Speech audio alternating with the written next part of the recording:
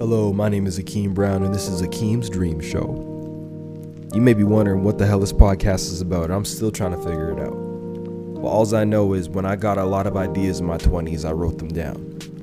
And in every episode, I'm going to try to unpack one of these ideas and theories, as well as interview people I find really fascinating. Ideas about the end of sobriety, suborbital travel, NFTs, salt and pepper, and really anything else that I find that tickles my fancy. So strap in for a fun ride, and I hope you learn something new. Let's take it up a notch.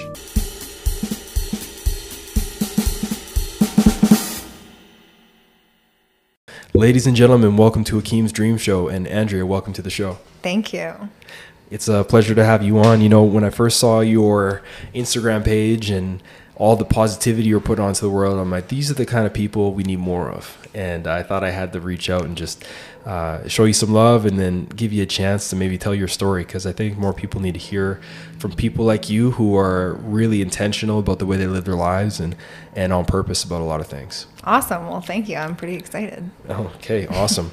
Well, the first thing I wanted to kind of run by you was this fascination you have with Lord of the Rings, because you went to Waterton with a few friends, mutual friends of ours, and you were on this hike, and I think you called it Lord of the Rings hike or something like that. I called it Lord of the Walk. Lord of the Walk. Yeah. Okay, so why don't you tell us about what that's all about? Because I'm a huge fan of the Lord of the Rings franchise. Okay, well, I really love Lord of the Rings. I'm kind of a huge nerd for it. It's something like the first movie, when it came out, I was in junior high, and I'm pretty sure I watched it like 50 times. Like, I could probably recite the entire dialogue from that movie if I really tried. But anyway, it started out because it was in the middle of the pandemic, and things were shitty. There wasn't a lot to do, and I was going through some stuff of my own, and a friend of mine who I actually used to live with, my friend and her mom, when I was like 19 years old. And her mom had posted on Facebook, she's like, I've been doing a lot of walking, and I want to try and walk the distance covered by 3 characters from Lord of the Rings, Gimli, Aragorn, and Legolas, in their search to rescue the hobbits when they get captured. So when, if you watch Lord of the Rings, when Merry and Pippin get captured by the orcs, they want to try and rescue them. So she found out that the distance that they covered in that part of the quest was 250 kilometers. And she's like, that's my goal. I want to walk that. Does anyone want to join me? And I was like, yeah, absolutely. I want to do that. I need something to do. I was bored, and I needed just a way to get out of the house and do something. And so I was like, yeah, I want to get in on this. And so I joined her, and she had got 30 some people together initially. And she made a Facebook group, and she made a spreadsheet with everybody's name in it, and you just went in and you logged your kilometers each day. Oh, cool. And then at the end, it would automatically tally up your kilometers. And I was going through this 250 kilometers initially, and I started January 1st, and I burned through that first 250 kilometers in a month and a half. Wow. By mid-February, I was like, okay, well, I've done this part of the challenge, and I started having such a really great time walking. Mm-hmm. And it was really good for my mental health at the time too, just walking and getting out of the house. And it gave me this opportunity where there's nothing else that I had to do at that time except walk. And so I could just kind of walk and think and really just chill out and have a really nice just personal time for myself. And I was like, I don't want to stop. So I decided that I wanted to find the distance that was covered by Sam and Frodo from the Shire to Mordor. Holy smokes. And walk that. And so first I just Googled it, and I was like, okay, how far from the Shire to Mordor? And my Google search was it's 2,800 and something kilometers. And so I was like, okay, sweet. You know what? I'm going to do that. I'm going to walk this far. And so I kind of put it out into the world and started telling people that that's what I wanted to do. And then I found an app that actually specifically tracks that, because I started doing this walk, and I started keeping track of it for myself again from that point. So I had my initial 250 kilometers under my belt, and I just kept adding up from there. And I wanted to know how long it would take me. I had estimated it would take me about 2 years if I did an average of 5K 5 times a week. So 25 kilometers a week was my goal. Okay. I thought it was pretty realistic. Yeah. And then I found this app called Walk to Mordor that actually like No way. I don't know who made this app. It's not necessarily like the fanciest app out there, but it lets you log your like walking distance, and then it'll show you along the way like what landmarks or like what points in the journey you've passed according to like the journey in the book. So it has some of the stuff that you don't see in the movies. Cool. So I was just like, I want to know, you know, just because I've walked, you know, 300 kilometers, I want to know where I am on the actual trip to Mordor. So it ends up being like with this app, it's probably over 3,000 kilometers that I'm walking. Oh, wow. So I started January 1st, and on average, I've mostly been beating my goal. Like my goal was 25 kilometers a week, but more often than not, it's more like 30 to 40 that I'm doing. And I'm already like over 1,100 kilometers in now. Holy smokes. But you get a little ping when you get to like Rohan or when you get to Elvendor. Is it Elvendor? Rivendell. Yeah. That's sweet. Yeah. So I'm past Rivendell, and I'm somewhere kind of between there and Moria, which are like the two big points that you see in the movie. But there's a lot of distance that's covered in the books that you don't see in the movie, and that's kind of in the middle of the journey where I'm at now. Oh, that's amazing. I love how you just decide, listen, if I was in the heat of the moment and someone asked me to do that, because I love the Lord of the Rings so much, I probably would say the same thing. But I feel like you are the kind of person that just says yes to crazy stuff if it's like, if your mindset is right for it. Yeah, like... Not that that's crazy. I just think it's like... it's a pretty big undertaking. That's like from here to Ottawa, you know? Yeah. We're in Edmonton, so... Yeah, it's a long walk. I wouldn't say I'm the kind of person who just like says yes to anything, but it's definitely like... If it makes sense to me and I'm like excited about it, I will do it. And actually, part of the reason why I ended up putting it out into like social media and seeing if anybody else wanted to join and like getting people to follow along, and like I made my own hashtag for it, which is Lord of the Walk. That's awesome. And when I started like sharing it more openly, I'm like, this is also kind of keeping me accountable to keep doing it. And like, it's surprising how many people have like seen something and be like, this is so awesome. How do I do it too? And so that's pretty cool. No, that's awesome. I mean, you're finding a fun way with pop culture to get people active and get people involved. And I saw that, and I admitted, because I saw your post, your story on Instagram, and you guys were in Waterton, and you guys started walking on this hill, and the Lord of the Rings music started playing, and I just got so inspired. I was like, oh my God, I was nerding out hard. Yeah. That particular hike is really where that video was taken. Like my friend Kyle was walking behind myself and his girlfriend Kendra, and we're walking, and he was like, okay, wait, stop. Like, because they were basically at the peak of the hike. Yeah. Because it starts on one side of the mountain, and you basically hike up, and then you hike down the other side. So we were at like the summit. So he got us like filming right like as we walked right along the ridge of this summit of the mountain, and it was like, yeah, this is perfect scenery for like the Lord of the Rings track to go with it. So those the first three movies that came out, Fellowship, Two Towers, and then Return of the King. Mm-hmm. Which one? What are you leaning towards, or how would you rank them? It's hard to say. Like, so I love the Fellowship because like it came out when I was young, and it was something that I watched a lot, and so I was really into it. And I find it's like probably the lightest of the three movies in terms of like there's a little bit more humor and that sort of thing. So like, I mean, I love that one for that reason. I think in terms of like film quality though, like I think Two Towers is probably one of the most interesting. Like, it's just cool. It has some really epic battle scenes and stuff like that. So I think they all have their qualities, but I probably enjoyed them as I watched them, like 1, 2, and 3 in that order. But I don't, like, I'm by no means like a film critic, so I wouldn't use my opinions as a way to judge it. Oh, fair enough. There was a good battle scene, Helm's Deep, in the second one. That was pretty good. And I like when they fight those wolf/dog things. Wargs. The wargs. Yeah. Holy shit, those things are hard as hell. And I remember there's a scene Legolas like wraps around a horse when they're like pursuing them, and I know every girl when I was growing up just loved Legolas so much because they thought he was like the sexiest, like hottest, like elf or whatever. Nah, Aragorn was where it was at, man. Oh, really? Oh, yeah. I joke with one of my girlfriends who's like also a pretty big Lord of the Rings nerd, and she's joined me on this walk as well. And Aragorn is like the weird sexual awakening for like 13-year-old girls in my age gap. We're like, oh, interesting. We like him. So it wasn't Harry Potter? No. Or Weasley, whatever his name was. Actually, you know what? I had a huge crush on Rupert Grint, who played Ron Weasley when Oh, I was really? a teenager. Yeah, oh yeah. I don't know why. He's like such a goofy looking dude, but he's like, he was so cute when I was also 12. Oh, fair Yeah. enough. Yeah, he was gangly and awkward, and but you know, He whatever. stayed that way though, but you know what? I still kind of had a crush on him when I was about 20. Oh, that's cute. I mean, him as an adult, not him when he was playing Ron Weasley though. Right. That's the interesting thing, right? You get to see people grow, beautiful, remain the same, or just kind of, go the other direction. But what's his face? There was one of those characters in Neville Harry Potter. Longbottom. Yeah, he was like the awkward, goofy kid, and then he got hot when he got older. Yeah, that's one way to put it. I mean, yeah, he definitely went through a transformation. Good for him. So maybe he started getting some other offers and roles in Hollywood, and Daniel Radcliffe. Actually, I saw this clip. You know the series Punk'd. Mm-hmm. When Ashton Kutcher were going there, they had this thing with Daniel Radcliffe, who played Harry Potter, who was working behind the desk at like some tanning salon, just casually, and people were like, "Wait a second," because Harry Potter.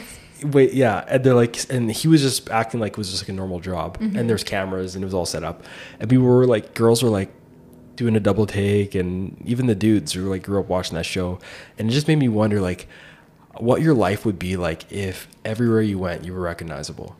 I can't imagine. Like, yeah, it would be so weird.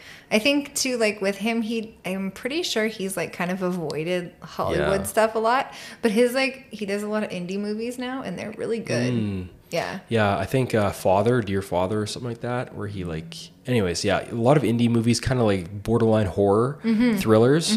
He's really good in them. Yeah. And he just has to pretend like Voldemort's trying to catch him.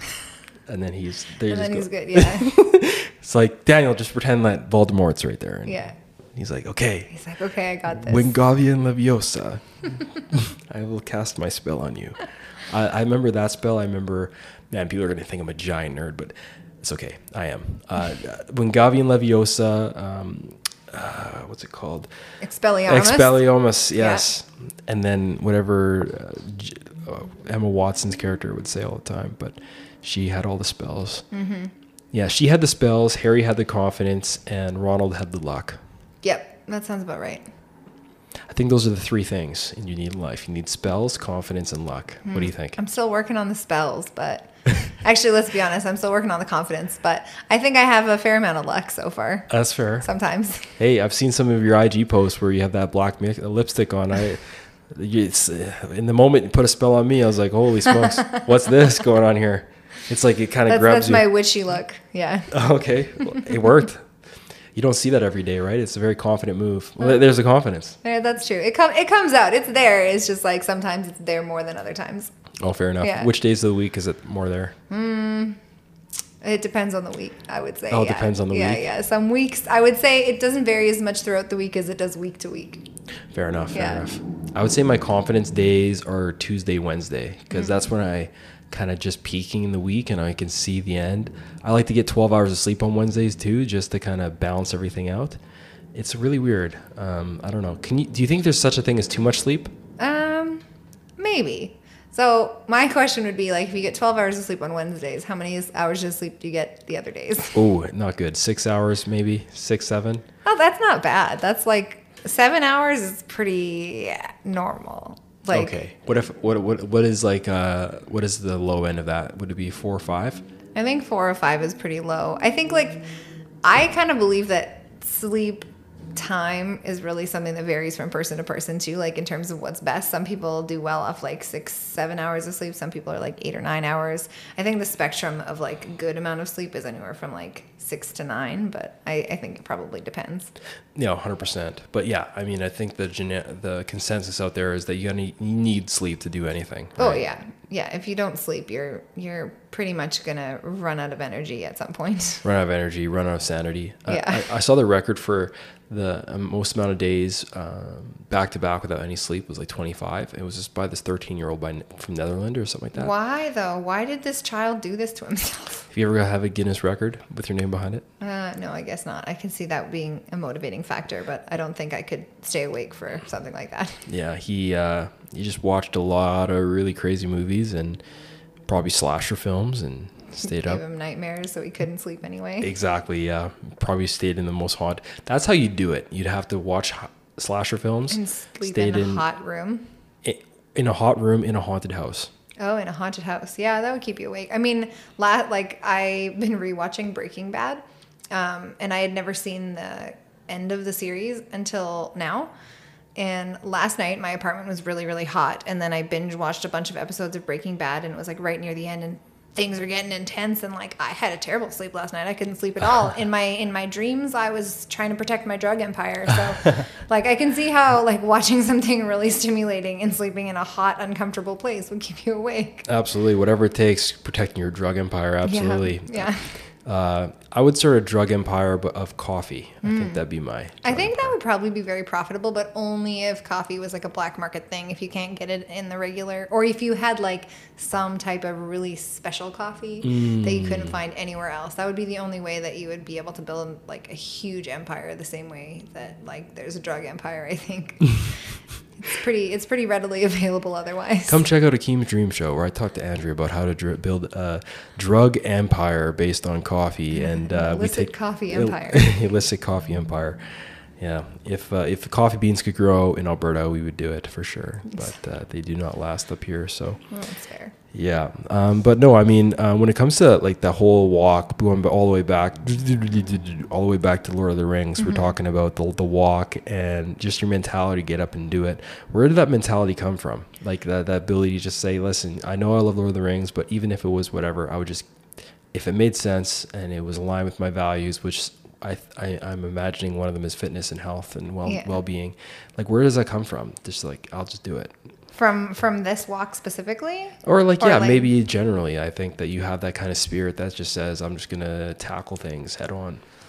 I mean, I don't know that I always have that kind of spirit. I think it depends on the thing. But like with this specifically, like I was having a really difficult time with the pandemic. There was a lot that was going on in my life personally in terms of like not just not being able to work and all that stuff, but like I had some loss in my family and stuff like that. That was I needed something to occupy me, and you know what I would normally have used wasn't available. Like I like going to the gym and I like doing martial arts and stuff like that, and those things weren't available. And so the Lord of the Rings spin on the walking was just like the extra push, because I love that, and I'm like kind of a huge nerd for stuff like that. So like if I can kind of attach that to it, it's even more motivating. But it was really just being like, this is something that I can do that is positive, like in terms of, you know, I like to move my body and exercise and stuff, and but I'm not about to go for a run. Like I hate running. So walking is really great in that way. But it just, it was something that I could do to take good care of myself. But also it kind of became like a bit of a meditative practice for me, where it was like I would go for my walks, and I would just like, while I'm out there, I don't have anything else that's pressing. And so it would just be like this time that I could be with myself. And I found that to be really motivating and really valuable. And actually, it's something that I've kind of come back to anytime that I'm feeling like lately, if I feel like I'm not like on the same kind of path that I want to be on, or I'm not feeling as motivated, or I'm not feeling like I'm getting things done, I kind of look and I'm like, oh, you know what? I haven't been going for my walks the same way. And it's not that I'm not walking. Like I walk to and from places all the time, but that... And I count those steps with my mortar walk, because I'm walking and I got really far to go. So I got every step counts. But at the same time, I'm like, if it's not like a dedicated time spent with the walking, where I'm like able to just sort of disconnect from other things if I choose to, and I'll like put on some headphones and listen to music, or I'll listen to an audiobook or whatever, like that time is like, it's like my personal time. And it gives me this opportunity to like decompress and like think things through and go through all kinds of stuff. And I've noticed that like if I'm not doing that now, I'm like, a few things feel off, and I'm like, oh, I better like get back and go for some like dedicated walks. And when I do that, it's like everything starts to kind of click into place, and it's actually become like, I don't know what I'm gonna, I've got a long way to go still, but I don't know what I'm gonna do when I get to Mordor, because I'm like, I'm gonna need to keep doing this now. The day you finish, somebody's gonna launch another challenge, and you'll be like, I'm ready. It's gonna be how to train your dragon fly Or no, you can't fly, but No, not last time I checked. I don't know. Or maybe it's I'm trying to think of movies that are like road trips. You could walk, like the Dumb and Dumber from Cincinnati to Aspen or something. Yeah, I'm sure I could find something. I'm sure there'll be another thing. Yeah. Yeah. No, that's cool. And I mean, maybe we can kind of get into the nature of what you do, because part of the reason I found you was through, like you're mentioning, Kendra and Kyle. Like, they're extremely positive people, and they help a lot of people, and they really help people get through things and take challenges on head first. And I'm not using that just as a way to describe it. It really does start with your head and your mindset and your mentality. Mm-hmm. What is your, like, how do you start with somebody when in what you do? Maybe you can kind of walk us through, first of all, like kind of how you got into what you do and how you help people with that mentality. But yeah, why don't you start with like how you got into that? Okay, so it's been like quite a bit of a process, but it started out with personal training. So Kyle was my personal trainer, and I hired him kind of out of the blue when I was like, I wanted to join a gym, but I knew very well that I had never been to one before. Mm-hmm. It was pretty nerve-wracking, and I also knew that like I used to consider myself what I would call like I used to consider myself kind of a quitter, I guess. Like I would pick, really? Like not to like talk down to myself sort of way, but like I would, especially when it came to physical activity, like I wasn't very athletic in school. I even didn't take gym class after grade 10. Wow. Like after it stopped being mandatory, I was like, nope, screw that. I don't want to take gym anymore. But I would pick up a thing for a little while, and then I would eventually peter off and I would stop doing it.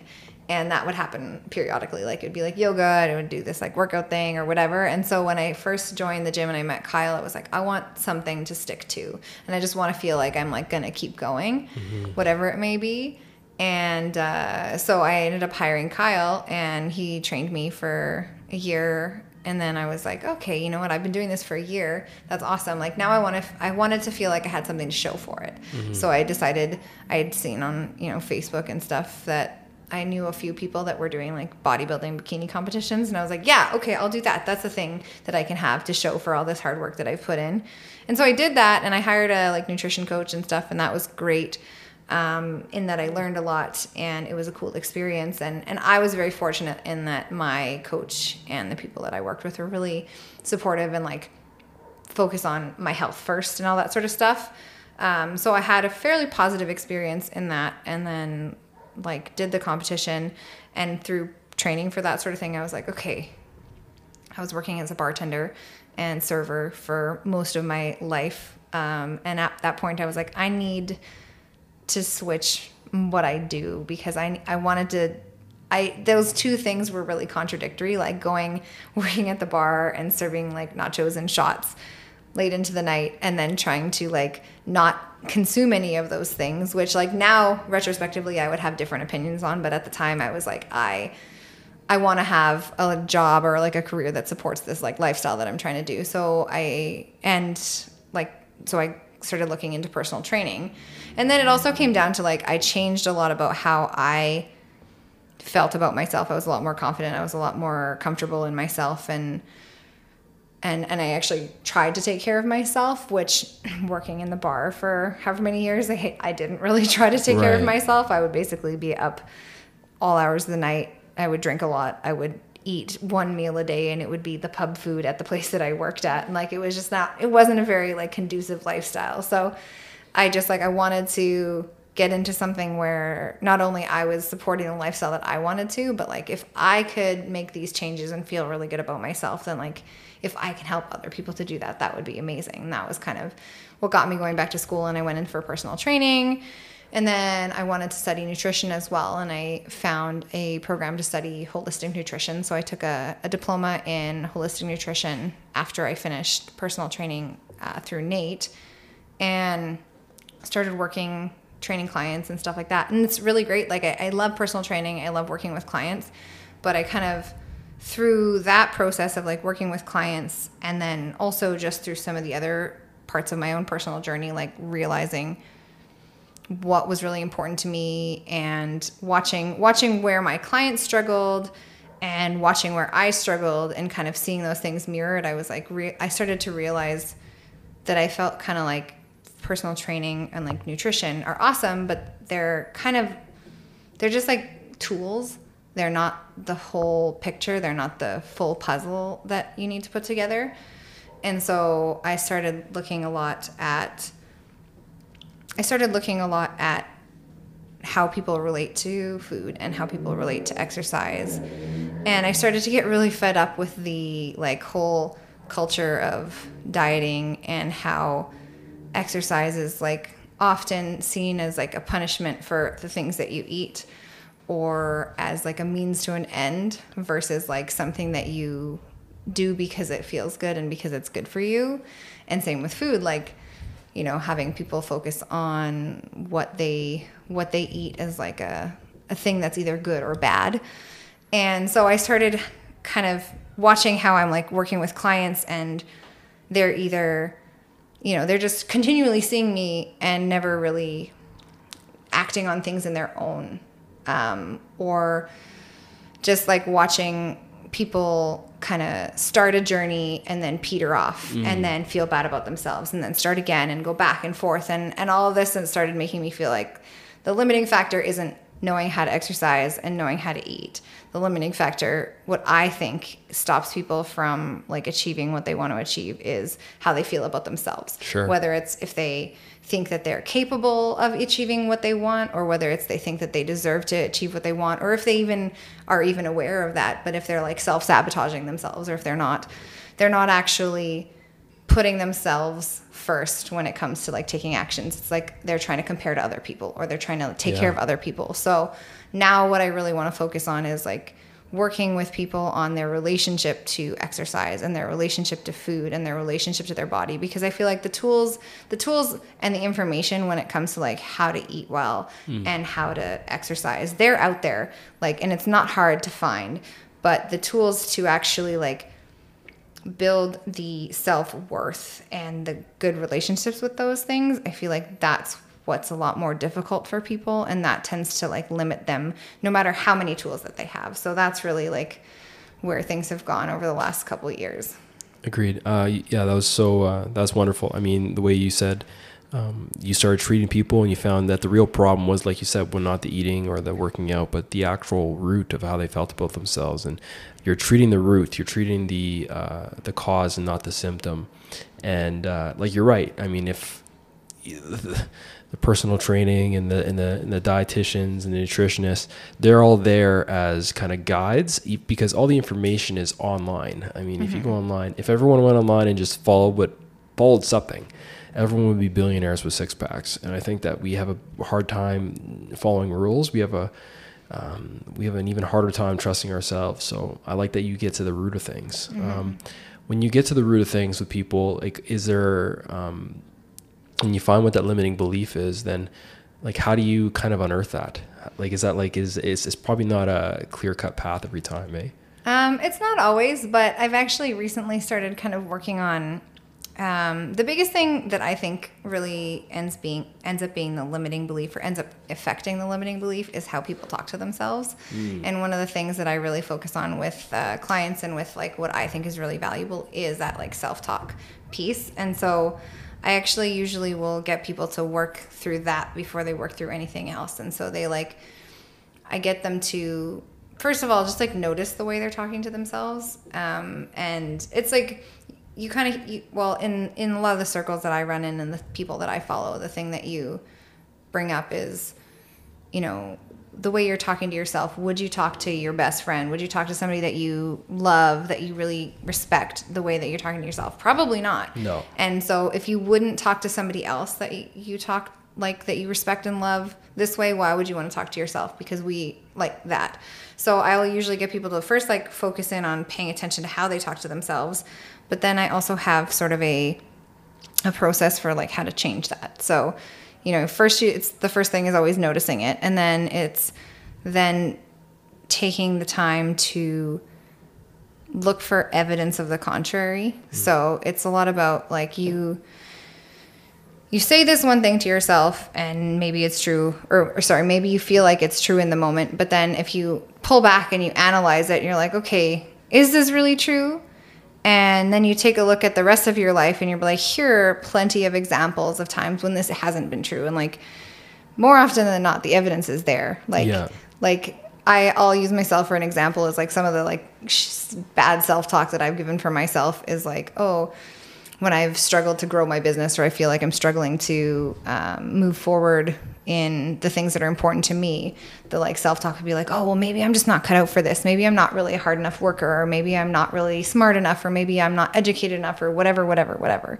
And I'll say these like things to myself. But then if I like remove myself for a moment, then I look for the evidence. And I think the evidence is really the key thing. And it's like, okay, no, I'm clearly a hard worker because like I got honors in both the diplomas I achieved. And like, I'm clearly good at this because I'm clearly good at like handling difficult circumstances because like, look at all these things in my life that were challenging. And now here I am still standing. And so like, I go back and I get people to like focus in on the evidence of the positives and evidence of all the times that this negative thing that they said about themselves isn't true.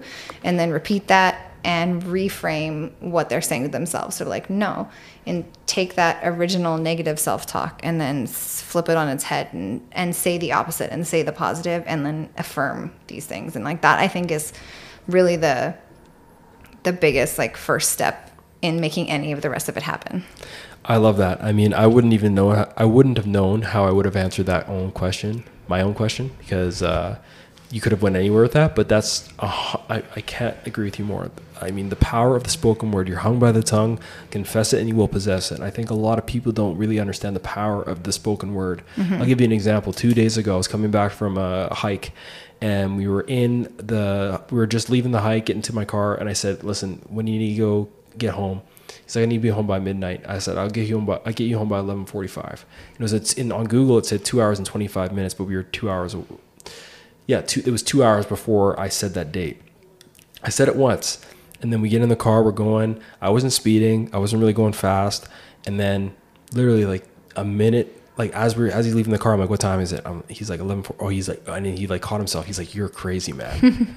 And I said, that's what happens, man. I said it once, and you kind of plant that seed into the universe, and it's powerful, like the ripple effects or the butterfly effect or whatever you want to call it. But no, you're right. I mean, some of the things I like to catch for myself, and this might be something that you probably help the people you work with is, when people say things like can't or if or maybe or someday, those are things where I'm like, ooh, I don't know. You don't say that. Don't say if. Don't say, it's not if, it's when kind of thing, right? If I do this, no, it's when I do this. Yeah. You have to catch yourself.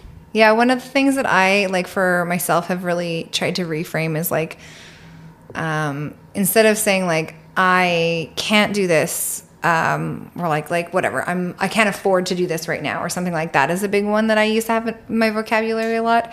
And what I've changed, instead of being like, I can't afford that, is I am choosing not to prioritize that at this time. Right. And, like, turning it from a can't into a choice, I think makes the big thing. And like turning it into like where you choose to prioritize things is huge. Oh, 100%. You got to be careful. Like you said, you craft it in a way that makes sense, but you don't want that because that words turn into a mindset, right? Mm-hmm. It's almost like it's polluting your mindset when you allow this, the opposite of abundance, scarcity. Mm-hmm. It's like, I can't means my resources are scarce, and you're kind of like you're broadcasting that to the world, saying it's not that I can't, it's that I won't, and I won't because I don't have. And I mean, these things go deeper than people realize, and I think that when people kind of get a hold of that, they can, if it really is something that is not possible at the moment, then you just rephrase it because the way you speak can become a habit. And if you have the habit of if can't, maybe someday, I mean, the trickle down effect of that is just going to be a place where you just don't feel to get up and go to do anything, right? Yeah, totally. It's like that, the way you speak out loud to other people and the way you speak to yourself, it's like especially if you find yourself repeating things, like repetition is where it all goes wrong. Like you can, yeah, sometimes you say something once offhandedly. Sometimes that's enough to like ingrain it in you, but like the more you say something, the more you believe it's true. So if you're like if you're talking to yourself negatively, or you're like giving yourself those like limits, then that's when it becomes a belief, and that's when it becomes like something that you like absorb into your core. Whereas if you switch it to like a choice or into like something positive, and you repeat those things, like again, repetition is where it changes. So you repeat the positives instead of the negatives, or you repeat a different way of framing it, and that becomes true to you, and then you're more likely to act in alignment with that because you believe it. Yeah, and then that's how they become limiting beliefs. And I love, that's why I was drawn towards your page specifically, because you understand this, that the human condition is to fall prey to our emotions, and our emotions kind of dictate how we feel, and our feelings will maybe encourage us to think that way and to say those words. But you're constantly blasting the people who follow you with positivity and encouragement and reminders, because these things are kind of like soap and water. If you don't wash yourself every day, you're gonna lose friends, right? So this is like one of those things where you constantly berate everyone who follows you with like this message that you just gotta, if this is the challenge, this is how you deal with it, and not how you deal with it, but like how to think through it. Because you change people's thinking. It's akin to the teach a man to fish or teach a woman to fish. They'll eat for a lifetime. Give them a fish, they'll eat for the day. And you're teaching people how to eat for a lifetime with a mentality and a word system that really is like helping them to get to a place where they can be coached, or they can be receptive to the food or the drink or the workout regimen. Yeah, exactly. It's like it's building the sort of foundation on which you can put those other habits. Like if you try and implement the habits, like sometimes that's enough. It depends where you're at. But sometimes you can try and implement the habits, but if that foundation of like believing that it's going to work for you, or whatever, believing you deserve it, or whatever it may be, isn't there first, then usually the habits don't stick.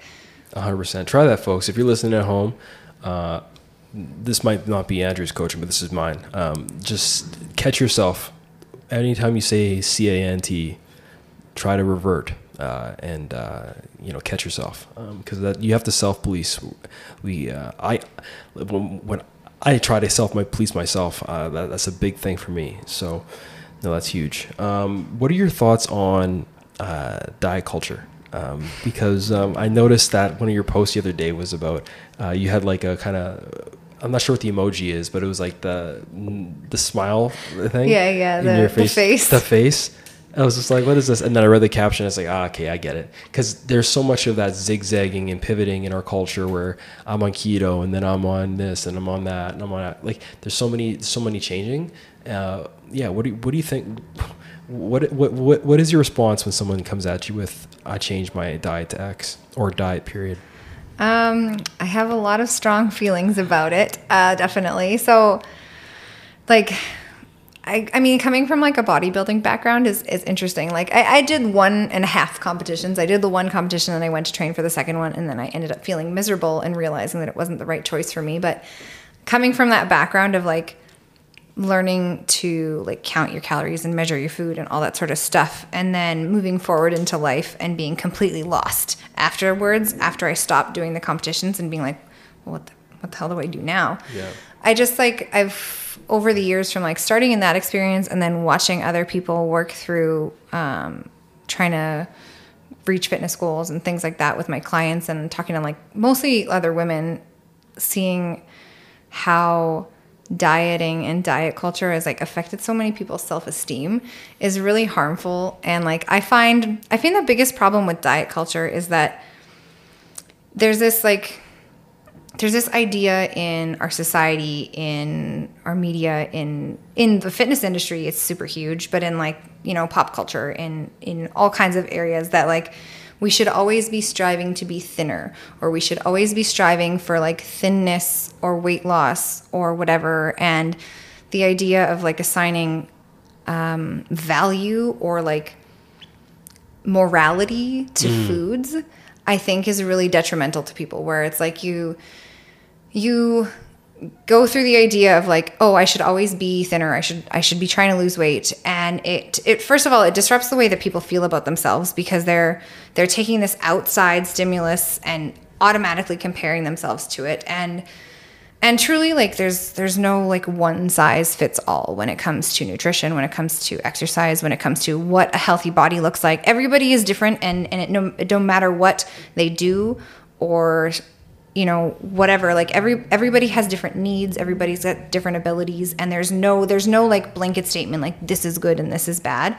And I think the problem with the culture around dieting is that it ascribes morality to being thin, or to being like striving for weight loss. It attaches morality to like foods being good and foods being bad, and habits around foods being good and bad. And then people who are following along with that, then, you know, the moment they're not exactly what they think or they've been told is supposed to be good or bad, or the moment they're not what is supposed to be good, they automatically then feel bad about themselves, and they're like, now I'm bad and I'm worthless, and and it just like it tears down the self-esteem that we're trying to build up literally by taking better care of ourselves. So it sets you up for failure almost no matter what. So I'm really not in support of choosing to diet. I'm in support of choosing to learn to pay attention to what your body is telling you, because like the human body is amazing. It is constantly working to protect you. Agreed. Yeah. And doing like positive things for you, and dieting is like this big way of telling your body that you don't care what it's telling you because it's wrong and the information you found is right. And then you stop listening to those natural cues that your body would give you when you're hungry, or when you know, food feels good or feels bad in your body. And so what I really want people to do is screw the diets and screw the diet culture, and just like learn to respect what their body is telling them and what their body needs, and respond to that accordingly. And then you can find, like, once you've really learned to like shut that outside messaging out and pay attention to the internal messaging, then your body can tell you what you need. And inevitably, by listening to it, you will be healthier. You'll have better energy. You'll feel all of these positive effects, rather than trying to like tell yourself, no, I'm not allowed to eat any bread because bread's bad for me or whatever. Like it's crazy. Yeah, I love that. Oh, man, you're nailing so many points right now with regards to the culture and how you should actually be listening to yourself. You're so dead on about that. I mean, people will take some arbitrary list of guidelines from a stranger they don't know, and it's completely made up.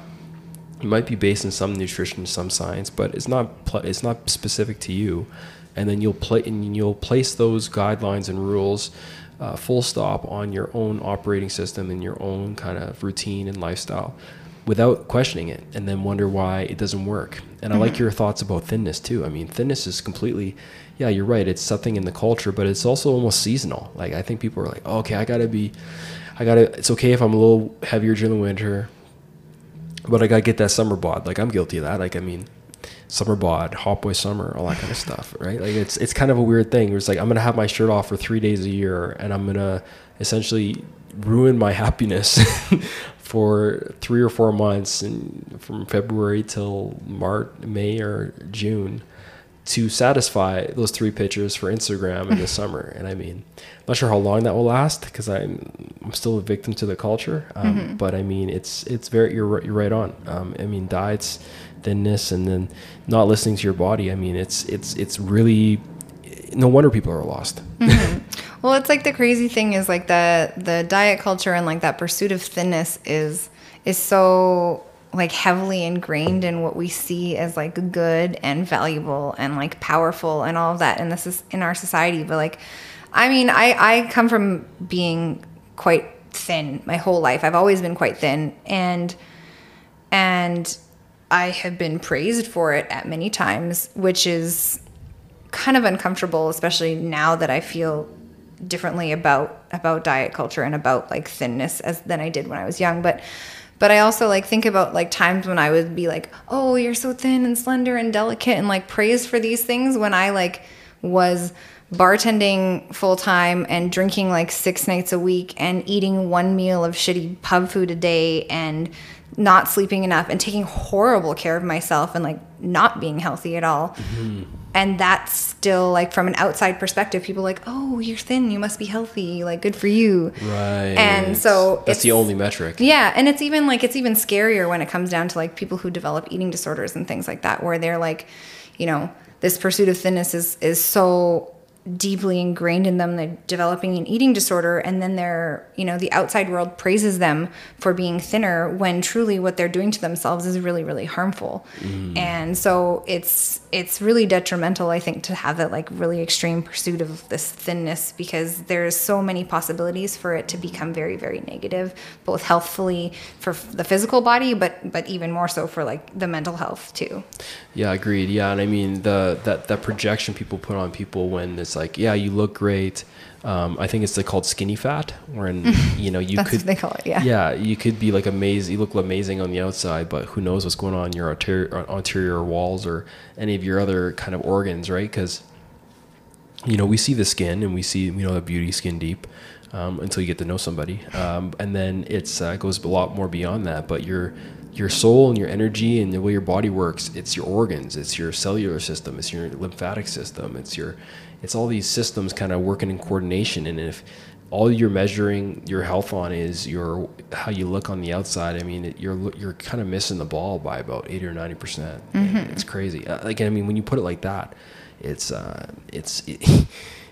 no wonder. I think that my metric when I measure this is like energy levels. Like if my energy levels are off, I know that I'm not doing something right with either my sleep or my the way I'm eating or the way I'm taking care of myself, my self-talk, all those things. Mm-hmm. Yeah, totally. I think I try and talk with my clients a lot about that, is like, rather than paying attention to your weight or like your measurements or anything like that, it's like how you physically feel. And that's just another way of like really paying attention to what your body's telling you. Like it will tell you if you're not doing well.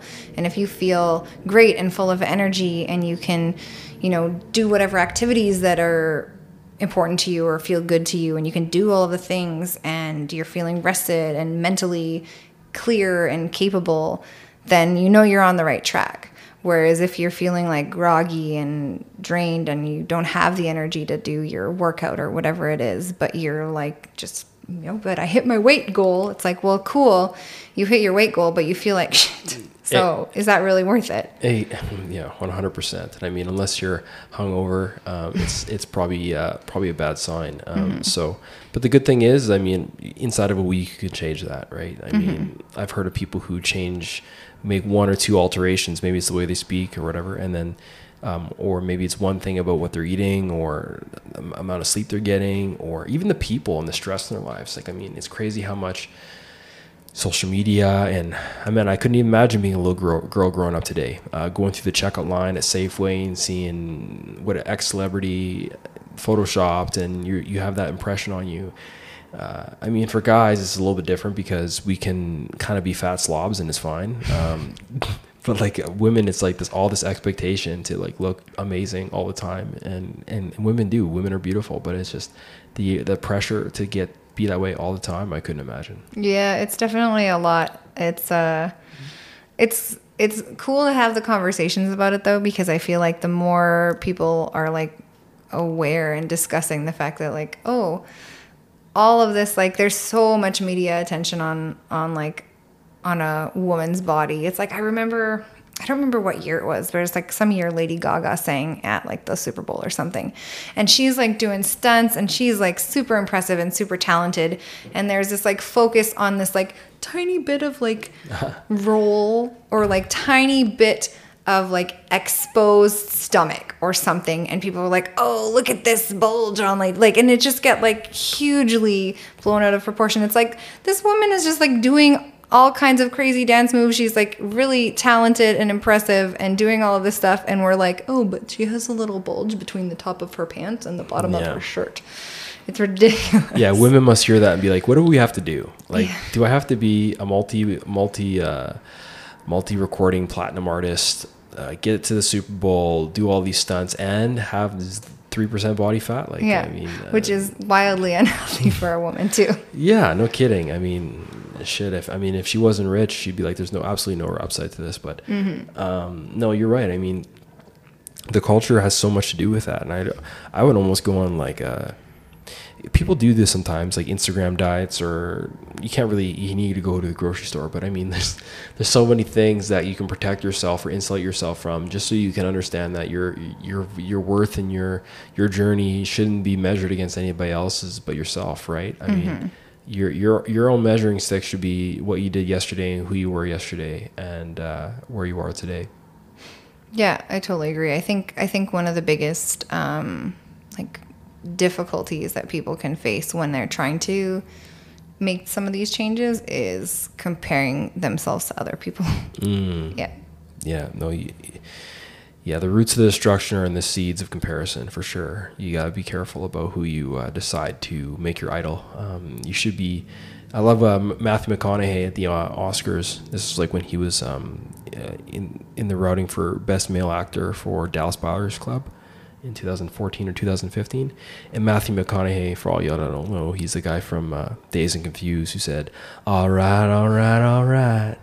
And you know what I love about high school girls? I keep getting older and they stay the same age. But anyways, I love him. He's in a lot of rom-coms, and he was in this movie. Anyways, he was accepting his Academy Award for Best Actor in a major role. And he said he gets asked all the time who his hero is. And he stopped answering X, Y, and Z person, and he started saying myself in 10 years. And essentially what the idea of that was he is going to measure himself and the idea of a hero in his life against who he becomes, not who he is or who else is around him. And I think that like having a goal stick that is like a little bit further down the road gives you a target that you can measure against. And that's why people love the kind of journey photos or the journey posts and on when people post online about where they were, or the infamous one is how I started and how it's going, and or Instagram versus reality or whatever.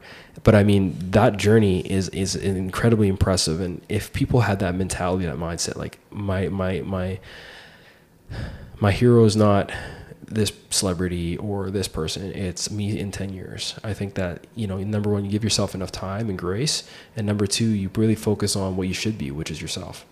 Yeah, I like that. I like that kind of aspect. I'd even like go so far as to say like it would be kind of cool to hear people, like I'm thinking about maybe myself personally, but like if I were to be like, oh, who's my hero? I'd be like, it's me now, but it will be me now in the future as well. And like every time it could be me now, because like me now can look back and be like, look at all these things that you overcame. Look at all these things that you've done. And be like, good job, me. And like give yourself a bit of a round of applause, because like there's nobody out there who hasn't had stuff to overcome and had things to deal with. And if we can kind of like look at ourselves and be like, damn, I'm proud of me. I did all this stuff, and like I'm going to continue to do all this stuff, and like I should be inspired by my past actions, and that can inspire me to move forward and like have better, even more positive ones in the future.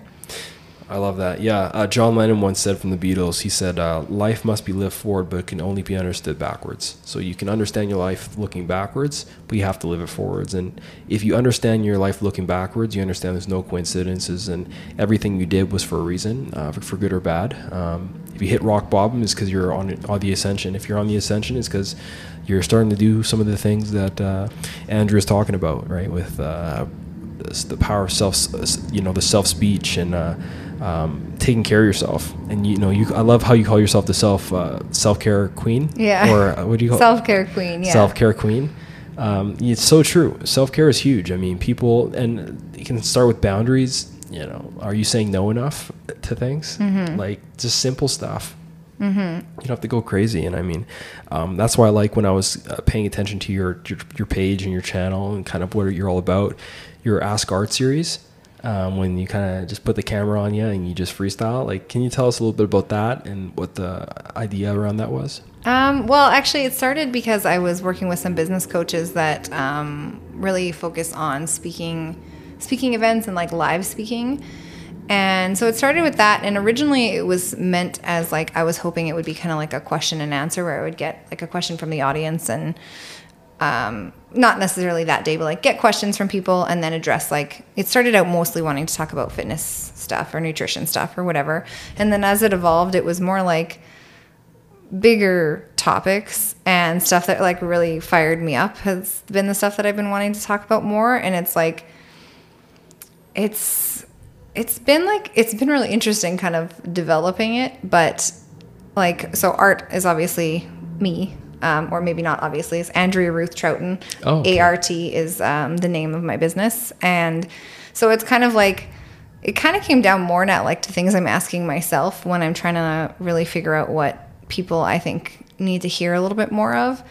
And I've started sharing a little bit more of like my own personal stories and stuff like that with it. But it's like, I really like to share through those videos, partly like information that I think is going to be helpful to people, but also perspectives that I think aren't necessarily being talked about as much. So then I'll talk about things like I think I did one of my videos on finding the evidence that that self-talk's not true and stuff like that, where it's like this type of stuff I think is really the foundation of everything. So if I can use my platform to sort of like share what I think is the most important stuff, then I might as well go for it. Yeah, 100%. Finding those little wins and but like I like the ethos of that project, practicing public speaking and getting in front of the camera, speaking your truth. What is some feedback or some questions that have been bubbling to the surface as of late that are kind of popular subjects? Some of the stuff that I've been like having the most conversations about recently with clients and like even with like family and stuff, I was like, I've been talking a lot about the diet culture and stuff and where that is. And I think I did a post last week that was kind of inspired by some of those conversations. It's like, well, why wouldn't you tell people what they should eat, or why wouldn't you give those type of recommendations and stuff like that has been a big one. Mm-hmm. I think too, because it's like, it's just starting to become something that more people are aware of. Is like, when I first got into the industry, it was like people would come and be like, oh, you're going to give me like a meal plan. You're going to give me like a workout plan. Yeah. And now when people will still kind of ask me those things and I'm like, I don't do that. I don't give you a meal plan. And they're like, what? Why? And then it opens up for this other conversation, sure, which is really kind of interesting. Sometimes it goes over really well and people are like, oh yeah, I totally get that. Like, I like that. And other people are sometimes they're like, no, that's not what I want. I want a meal plan. And I'm like, okay, well, we're not right for each other and that's okay. Wow. No, that's, you got to know the offering and you got to know, but you know that the meal plan, it's kind of, it's a bit of a dramatic irony, like in movies when you know something's about to happen, but the other person doesn't.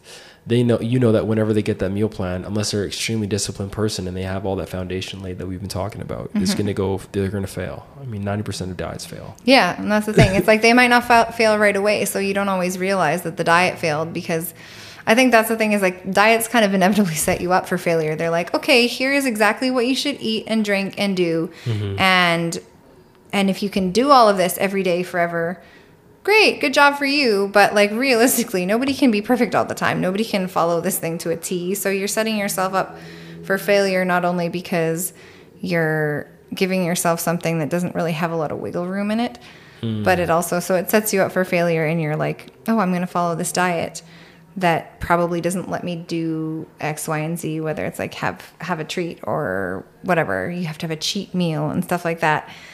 Whereas, so it'll set you up for failure in that you can't have those things. And if you do, then you fail the diet. But then it also like has an added layer of like, if you failed the diet or you screwed up on your diet by not having the thing, then you like internalize it, and then you're like, now I'm a failure. And that's where I think the real problem is. Yeah, the the system failed and you blame yourself. Yeah, exactly.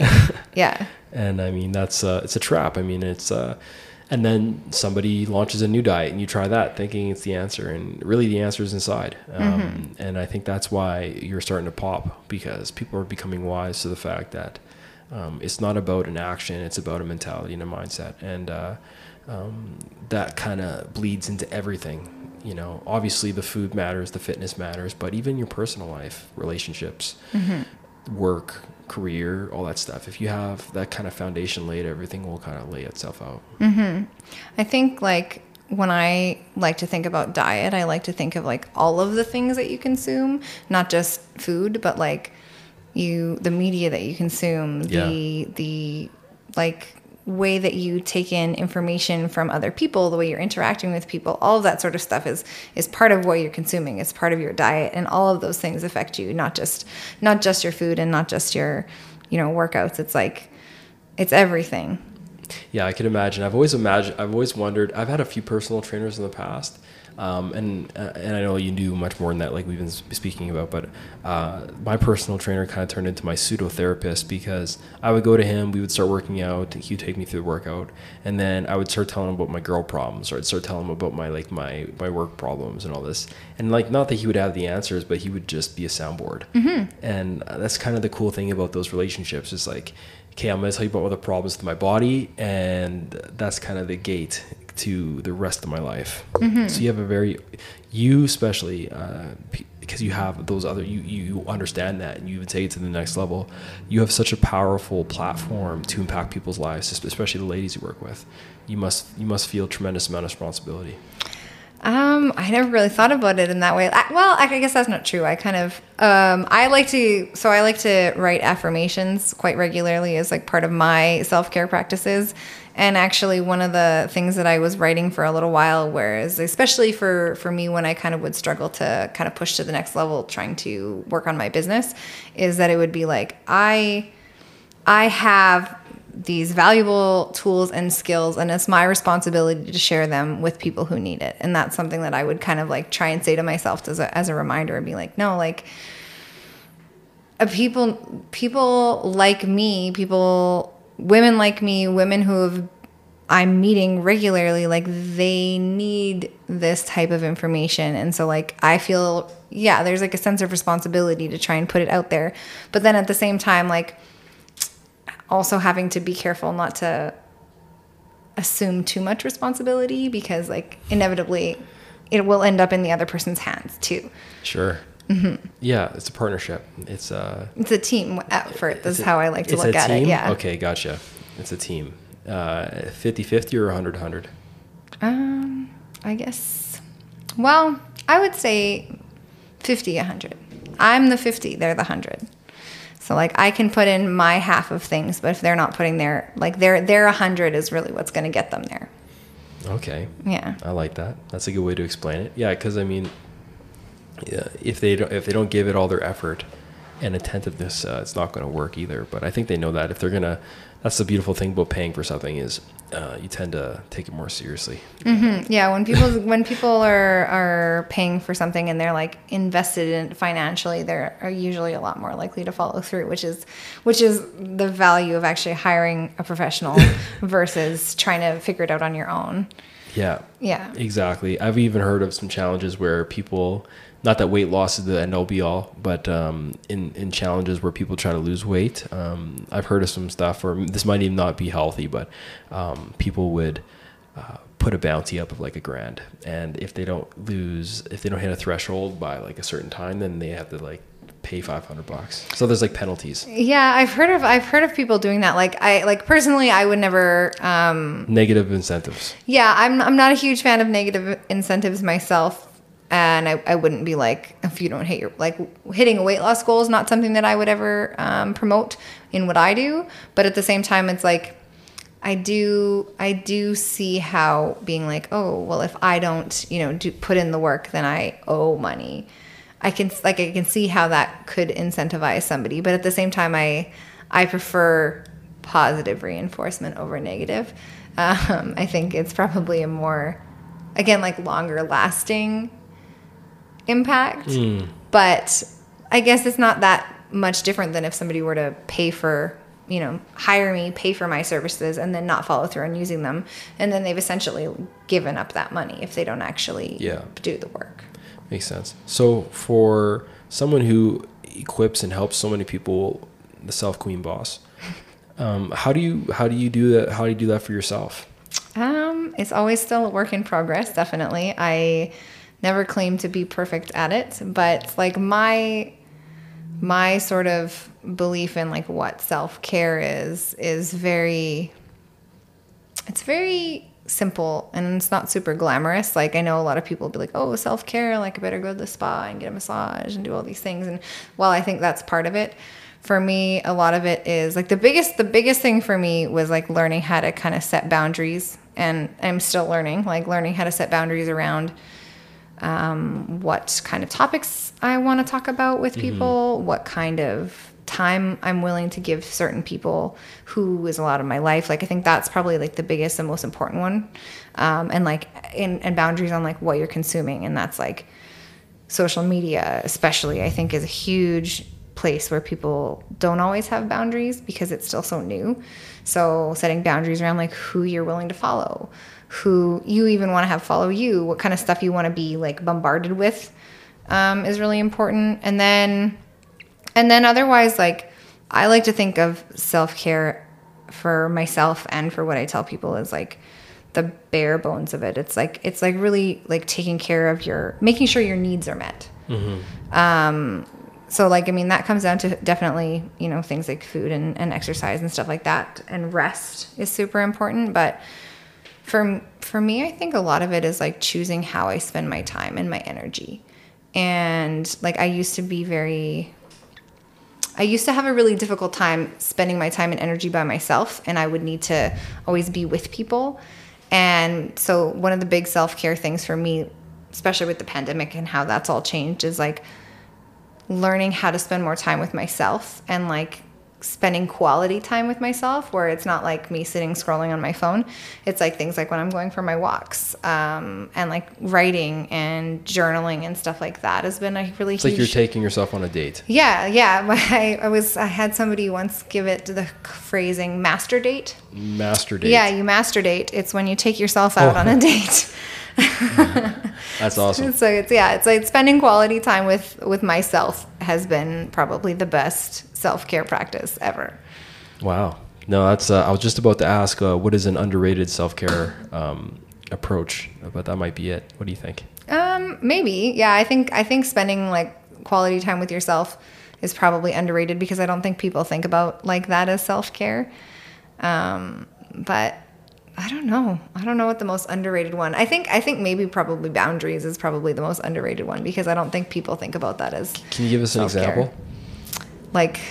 Like a boundary example? Yeah. Because I think people get that, but they don't get that. What that means. Well, like, I mean, I kind of mentioned it as like the big ones for me are like boundaries on social media. Social media. So like that's like for a lot of people that I'm talking to client wise, it'll be like unfollow people that you see their shit and it makes you feel bad about yourself. Like if you're following a bunch of Instagram models or influencers and you're like, oh, this like, and it makes you compare yourself to them and feel bad about yourself, cut it out. Doesn't matter if they're your friends. Like, well, I mean, sometimes it matters if they're your friends, but like if you're constantly consuming something that makes you feel bad, right? That's like a big no. That's a big boundary for me, and I think that's something that a lot of people like we feel guilty putting up a boundary if it might make somebody else feel bad. So if it's like this person's gonna feel bad if I don't follow them. I mean, if it's your friend, maybe, but there's ways to hide them from your feed where they don't know that you've unfollowed them, and that's a really great tool to use. To your point. Yeah, but like, yeah, it's like I think doing the things that are like, regardless of if you're worried if somebody else isn't gonna like it, I think is the big thing with boundaries. Is like you can put up.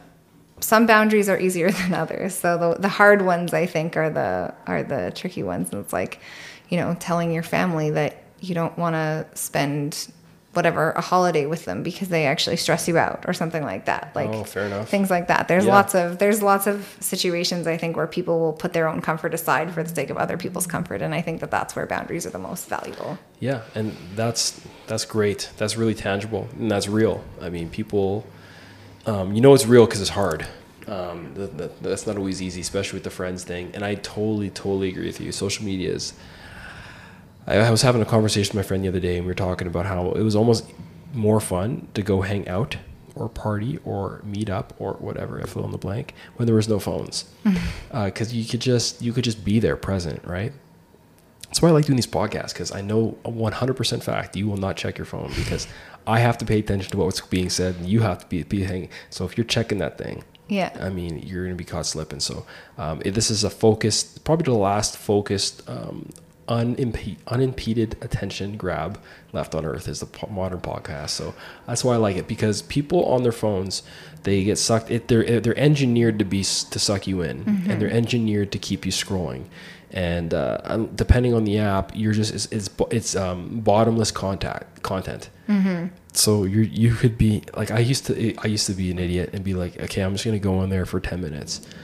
And then all of a sudden it's been like half an hour. Yeah, it's the rabbit hole, right? It's like, it's almost like the time reality distortion field, where you enter a different dimension of time and space, because by the time you pull your head up, you don't realize how much time has passed. But you're right, you got to put those boundaries up. There's different apps you can download where you can put like a time threshold, or just put the timer on your phone. Yeah, it could be like, hey Siri, set timer for 15 minutes, and when you hear that ringer, you turn it off. And if you know, it's like hitting the snooze button. Yeah, you're violating something. Yeah, that's true. Actually, one of the things that I still try and work on, and that like I've heard, or that's talked a lot about in some of the people I follow and some of the information that I like to consume, is keeping promises to yourself. Talking about setting boundaries with other people is really important, but I think also like setting boundaries with yourself and respecting them, because one of the things that I think is really, we kind of take for granted, is we'll set a boundary, or we'll be like say you set a timer or whatever for doing, I'm only going to be on social media for like 15 minutes, or like I'm going to work for like half an hour, or whatever it is. We set a timer for ourselves. And if we break that, it shows us like that we can't trust ourselves if we're continually breaking those sort of promises. Right. But then it also like not necessarily inevitably, but if we don't respect our own boundaries with ourselves, then it doesn't really set a great precedent to expect other people to respect our boundaries too, if we don't even respect them ourselves. If you don't respect them, why should anybody else? So you gotta lead by example when it comes to what you're willing to tolerate in your own life. Like I heard this thing a long time ago, and I believe it. It's you gotta educate people on how you want to be treated.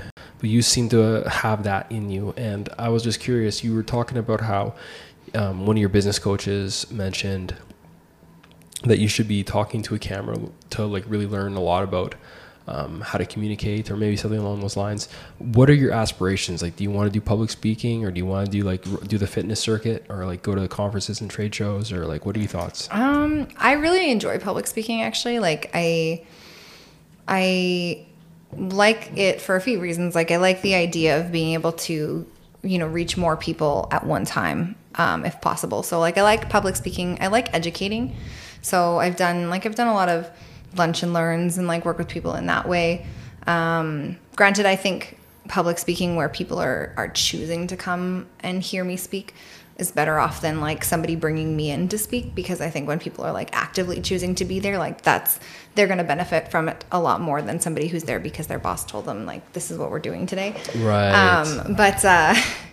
But like, yeah, I really enjoy public speaking. I like to do that quite a bit, but I honestly really love working with people one-on-one and being able to kind of have that like personal connection. So I think I'll always be interested in a mixture of the two, because I think the value you can give to somebody with like a personal interaction, whether it was when I was bartending and like people just like, you make a customer feel special by like engaging with them and like remembering things about them. I think that's really valuable. But coming down to coaching and working with people one-on-one, I don't know that I'll ever really want to transition away from that fully, because I think that that one-on-one relationship can be absolutely pivotal in changing things. And it's just as rewarding for me to be able to work with somebody, and like I was telling you earlier, when I talk through things with people, like I'm learning stuff at the same time. So there's so much value in that, like one-on-one interaction. So that I still think is always going to be part of what I do, even if it becomes a smaller piece. But like if I can do conferences and speak to people en masse, like I'm actually, one of my goals that I haven't really shared a lot is I want to write sort of a autobiographical self-help book. Cool. And that just kind of that was like an idea that came to me while I was doing my walking this year. Cool. So that's like in very infancy at this point. It's just kind of like a bunch of anecdotal stories about my life, but wow. Well, I appreciate you dropping that for the first time on a Keem's Dream Show. We got the exclusivity launch rights. That's pretty cool. Well, you don't know how long it'll be. I've never tried to do anything like that before, so it's probably going to take some time and some discipline, because sitting down to make time to write is like another thing that is a whole other boundary I have to figure out how to set for myself.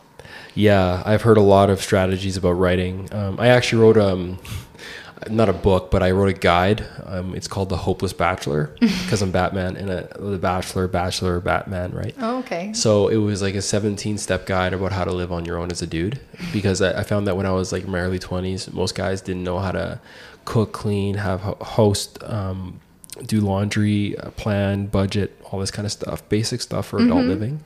But I think women are, I don't know, maybe better at that stuff, life stuff. I think it depends on the stuff. Like I can cook and clean for myself just fine, but budgeting and that sort of stuff definitely is a different issue. Yeah, exactly. So I mean, I just found it was nothing that didn't sell. I printed it off and put it in duotangs and handed it out.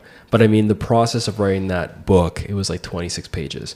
But the process of writing it was extremely insightful, because I think you realize that you know more than you know, especially when you put pen to paper and you commit to an hour or whatever it is.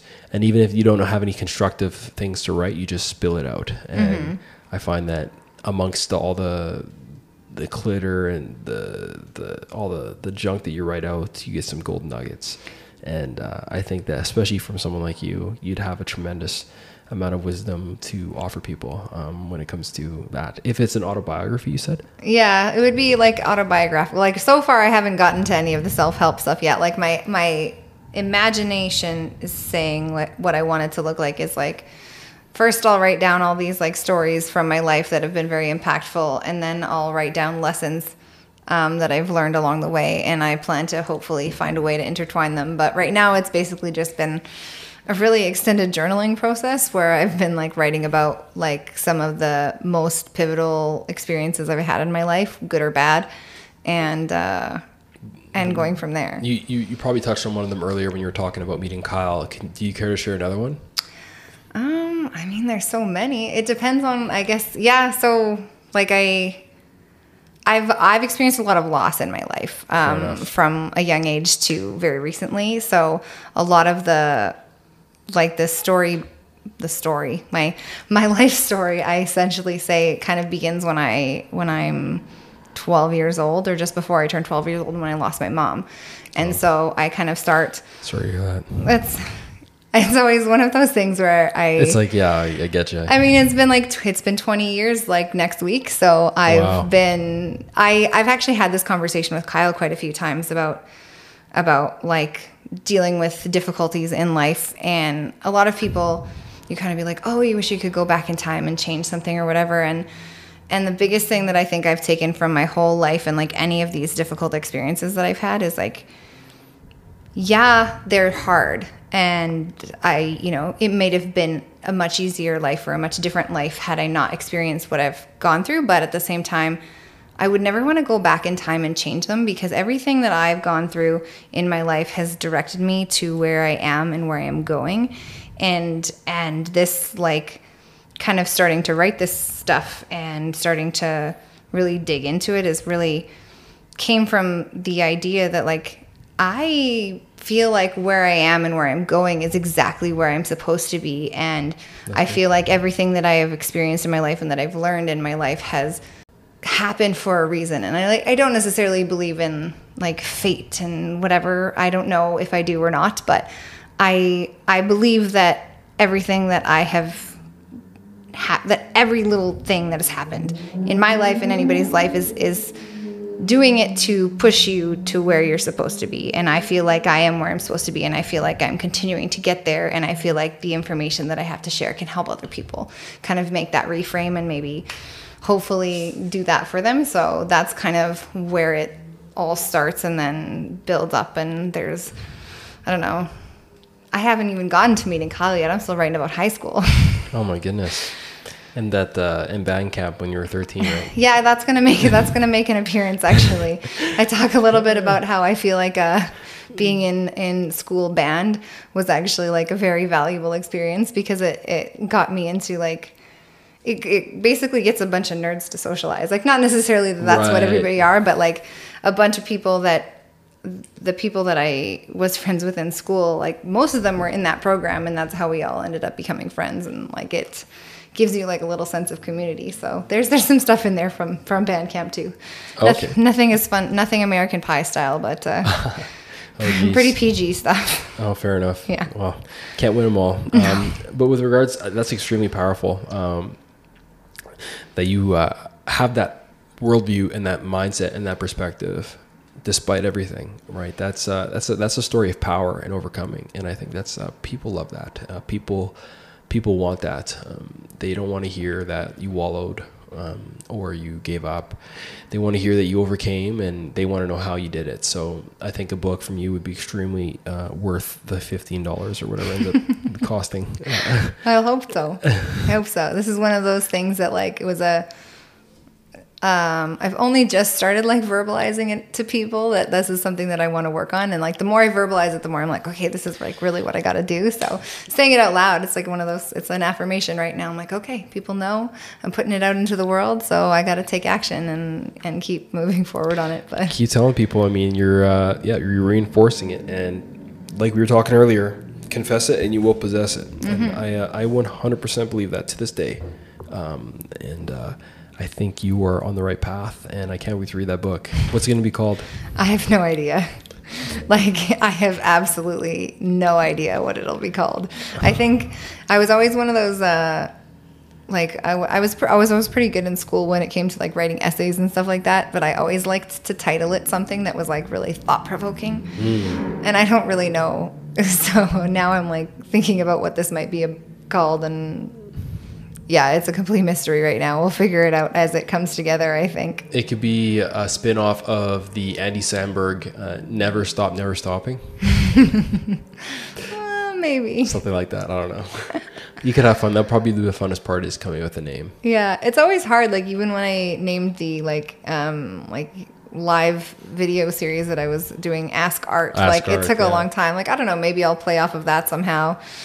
Who knows? But, yeah, like that was hard even for me to come up with, because I really dig into alliteration. So it could be art class. Art class. Oh, that's good. Mm-hmm. You don't have to pay me royalties. I'm just That would be good. Yeah, I think I really am very attached to my initials as like my brand, even though a lot of people, like especially with my Instagram handle, like Work of Art, if you read it really fast, most people, oh, not most people, but many people read Work O Fart. So, I mean, that's the shame of not being able to put the periods in the name. But, oh, yeah, you can't? Well, you couldn't when Instagram first came out. So then I didn't, and then I was just like, well, I'm not going to change it now, because then everything that I've ever tagged is not going to be the same anymore. Oh, yeah. And you have intellectual property on the market. Yeah. Plus, I mean, you know, people will like double click on it because it says fart in it, and they laugh, and then they're like, oh, wow, this girl's got some stuff to say. Maybe, who knows? Maybe it's helping me draw in new people. I don't know. Hey, who knows? You broaden the market open, right? Get some more of the more sarcastic crowd out there. Yeah, well, I do love sarcasm, so. Okay. Oh, speaking of that, I mean, I kind of got the sense you were into that. What's something about you that most people don't know, or most people you're like would be surprised to know? would be surprised to know. Like, for example, that you like sarcasm.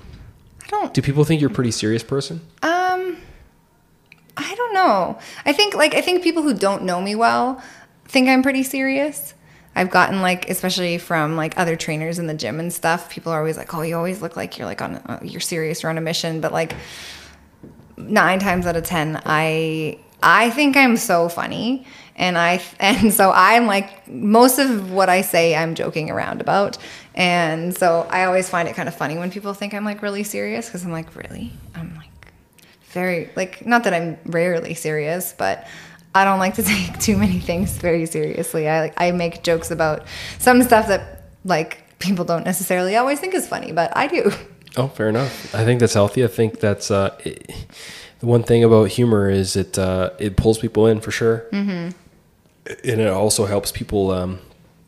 Oscar Wilde once said, "If you're going to tell people the truth, make sure either be funny or be prepared to die," something like that.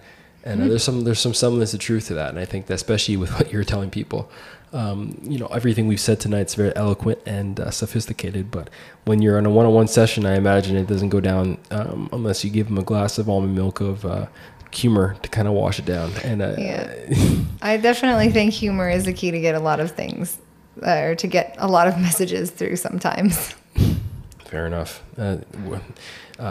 I 100% agree with that, and try to be humorous on this show for sure, and appreciate you laughing at my bad jokes throughout this. So bad jokes are my favorite kind. Yeah, I'm a dad in training, so I don't have any kids on the way or not relationship, but I'm just saying when I'm practicing my dad jokes for when that day does come, and just making sure that they're nailed. When somebody asked me what my style was the other day, and I said, my fashion style is like a stuck in time of like a 1988 or 87 dad in the suburbs. Yeah. Who just discovered like fanny packs and stuff. Oh, I just discovered fanny packs myself, actually. I only own the one, but I remember very distinctly being anti-fanny pack for quite a while because it reminded me of my parents in the 90s. Oh. And I'm like, I literally see a fanny pack and I think of my parents in their like 90s clothes. And then doing my walk to Mordor, once it started getting hot out, like I'm also I think ergonomics is very important. Oh, so yeah. As a female whose clothing never comes with substantial pockets, to go out for a walk if I might want to pick up a coffee, or I need my keys and I need my phone and I need whatever. Once it got to be summer and I wasn't wearing or it wasn't weather to wear big coats anymore, I was like, I don't want to wear a purse. It's bad for my posture. It hurts my shoulder if I'm walking for like an hour. Fanny pack, man. It's a life changer. I'm never going to speak ill of a fanny pack ever again. Pretty good. Yeah, so same thing for me. I've been rocking one for probably 3-4 years.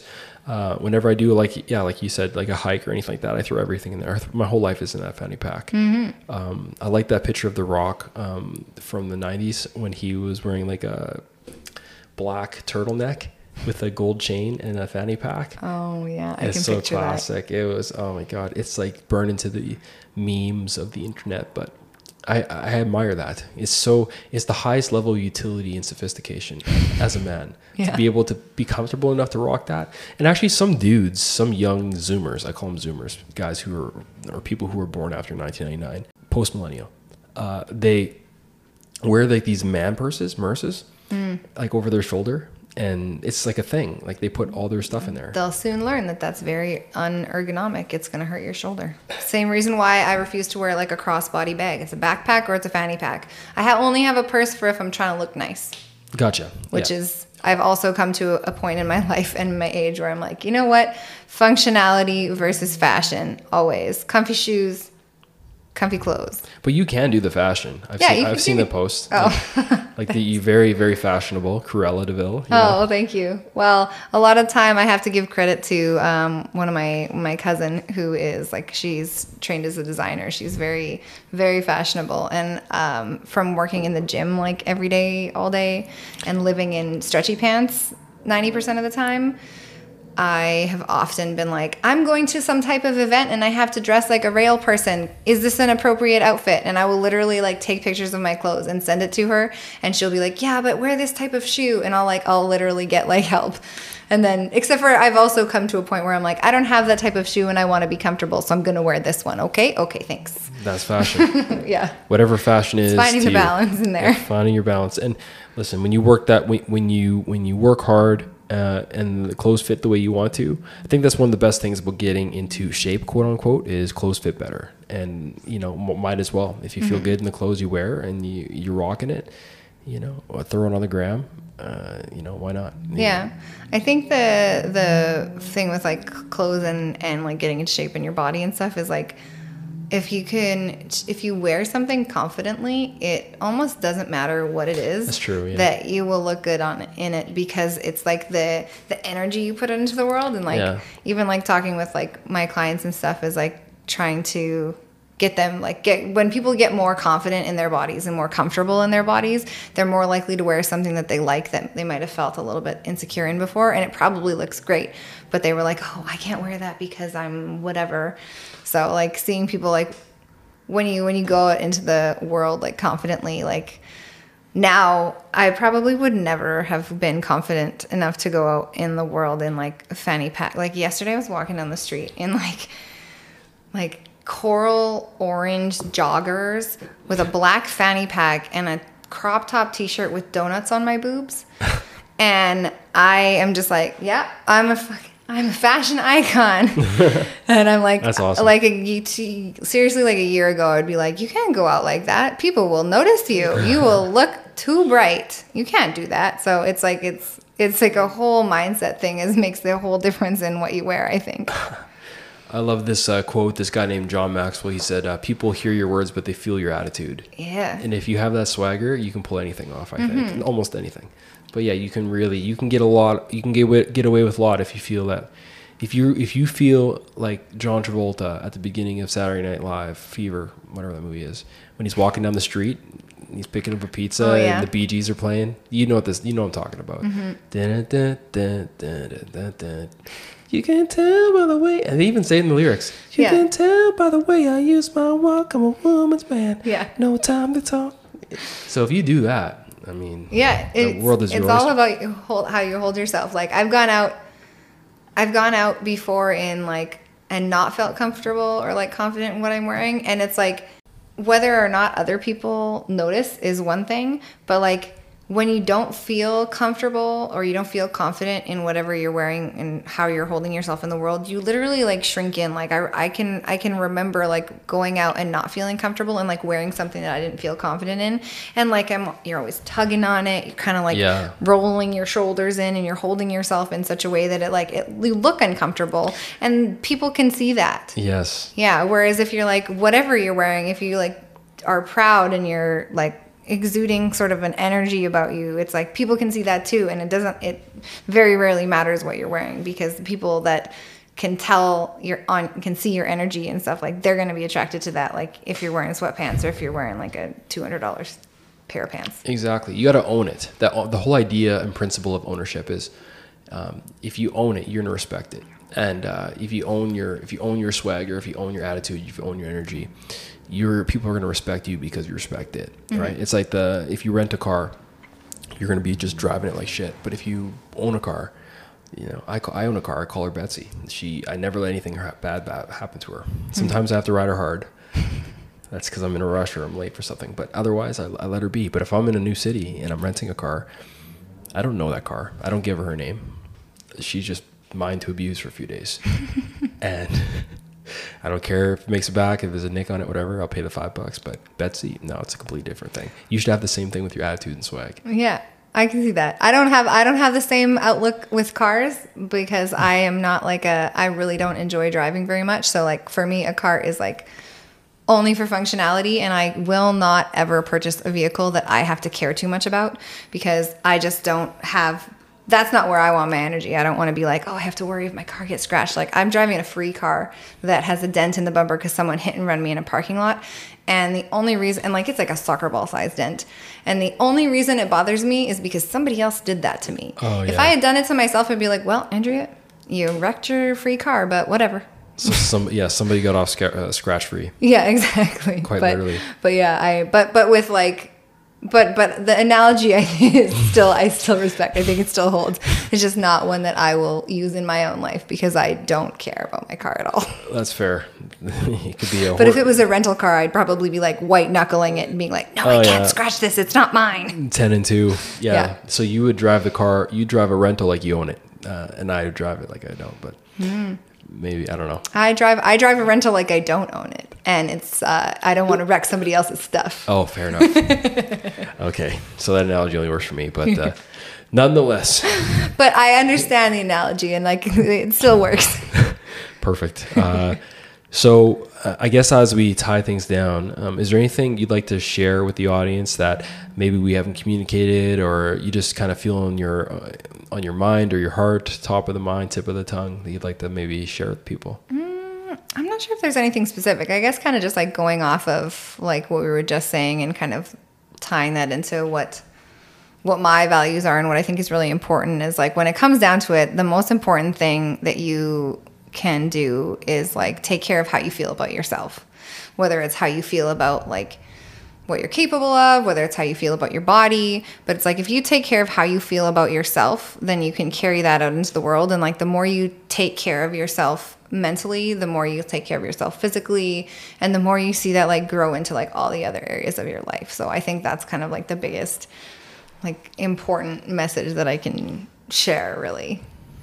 That's beautiful. And I think that people who take that, absorb it, and really implement it, along with everything else you've mentioned today, will be much better off when it comes to mentality and, you know, how they approach food, how they approach drinks, even though we didn't really dive too much into that. But I think the gist is that it all starts with how you treat yourself and how you respect yourself and set up boundaries. And then everything else can kind of line up. And then look forward for art class, book by Andrew to come out soon. And I'm looking forward to maybe like a 0.5% royalty, but we'll see what happens with that. We'll see. It might be a while. Okay. I'll take care of myself in the meantime. But thank you for coming on the show. Yeah, thank you for having me. Absolutely.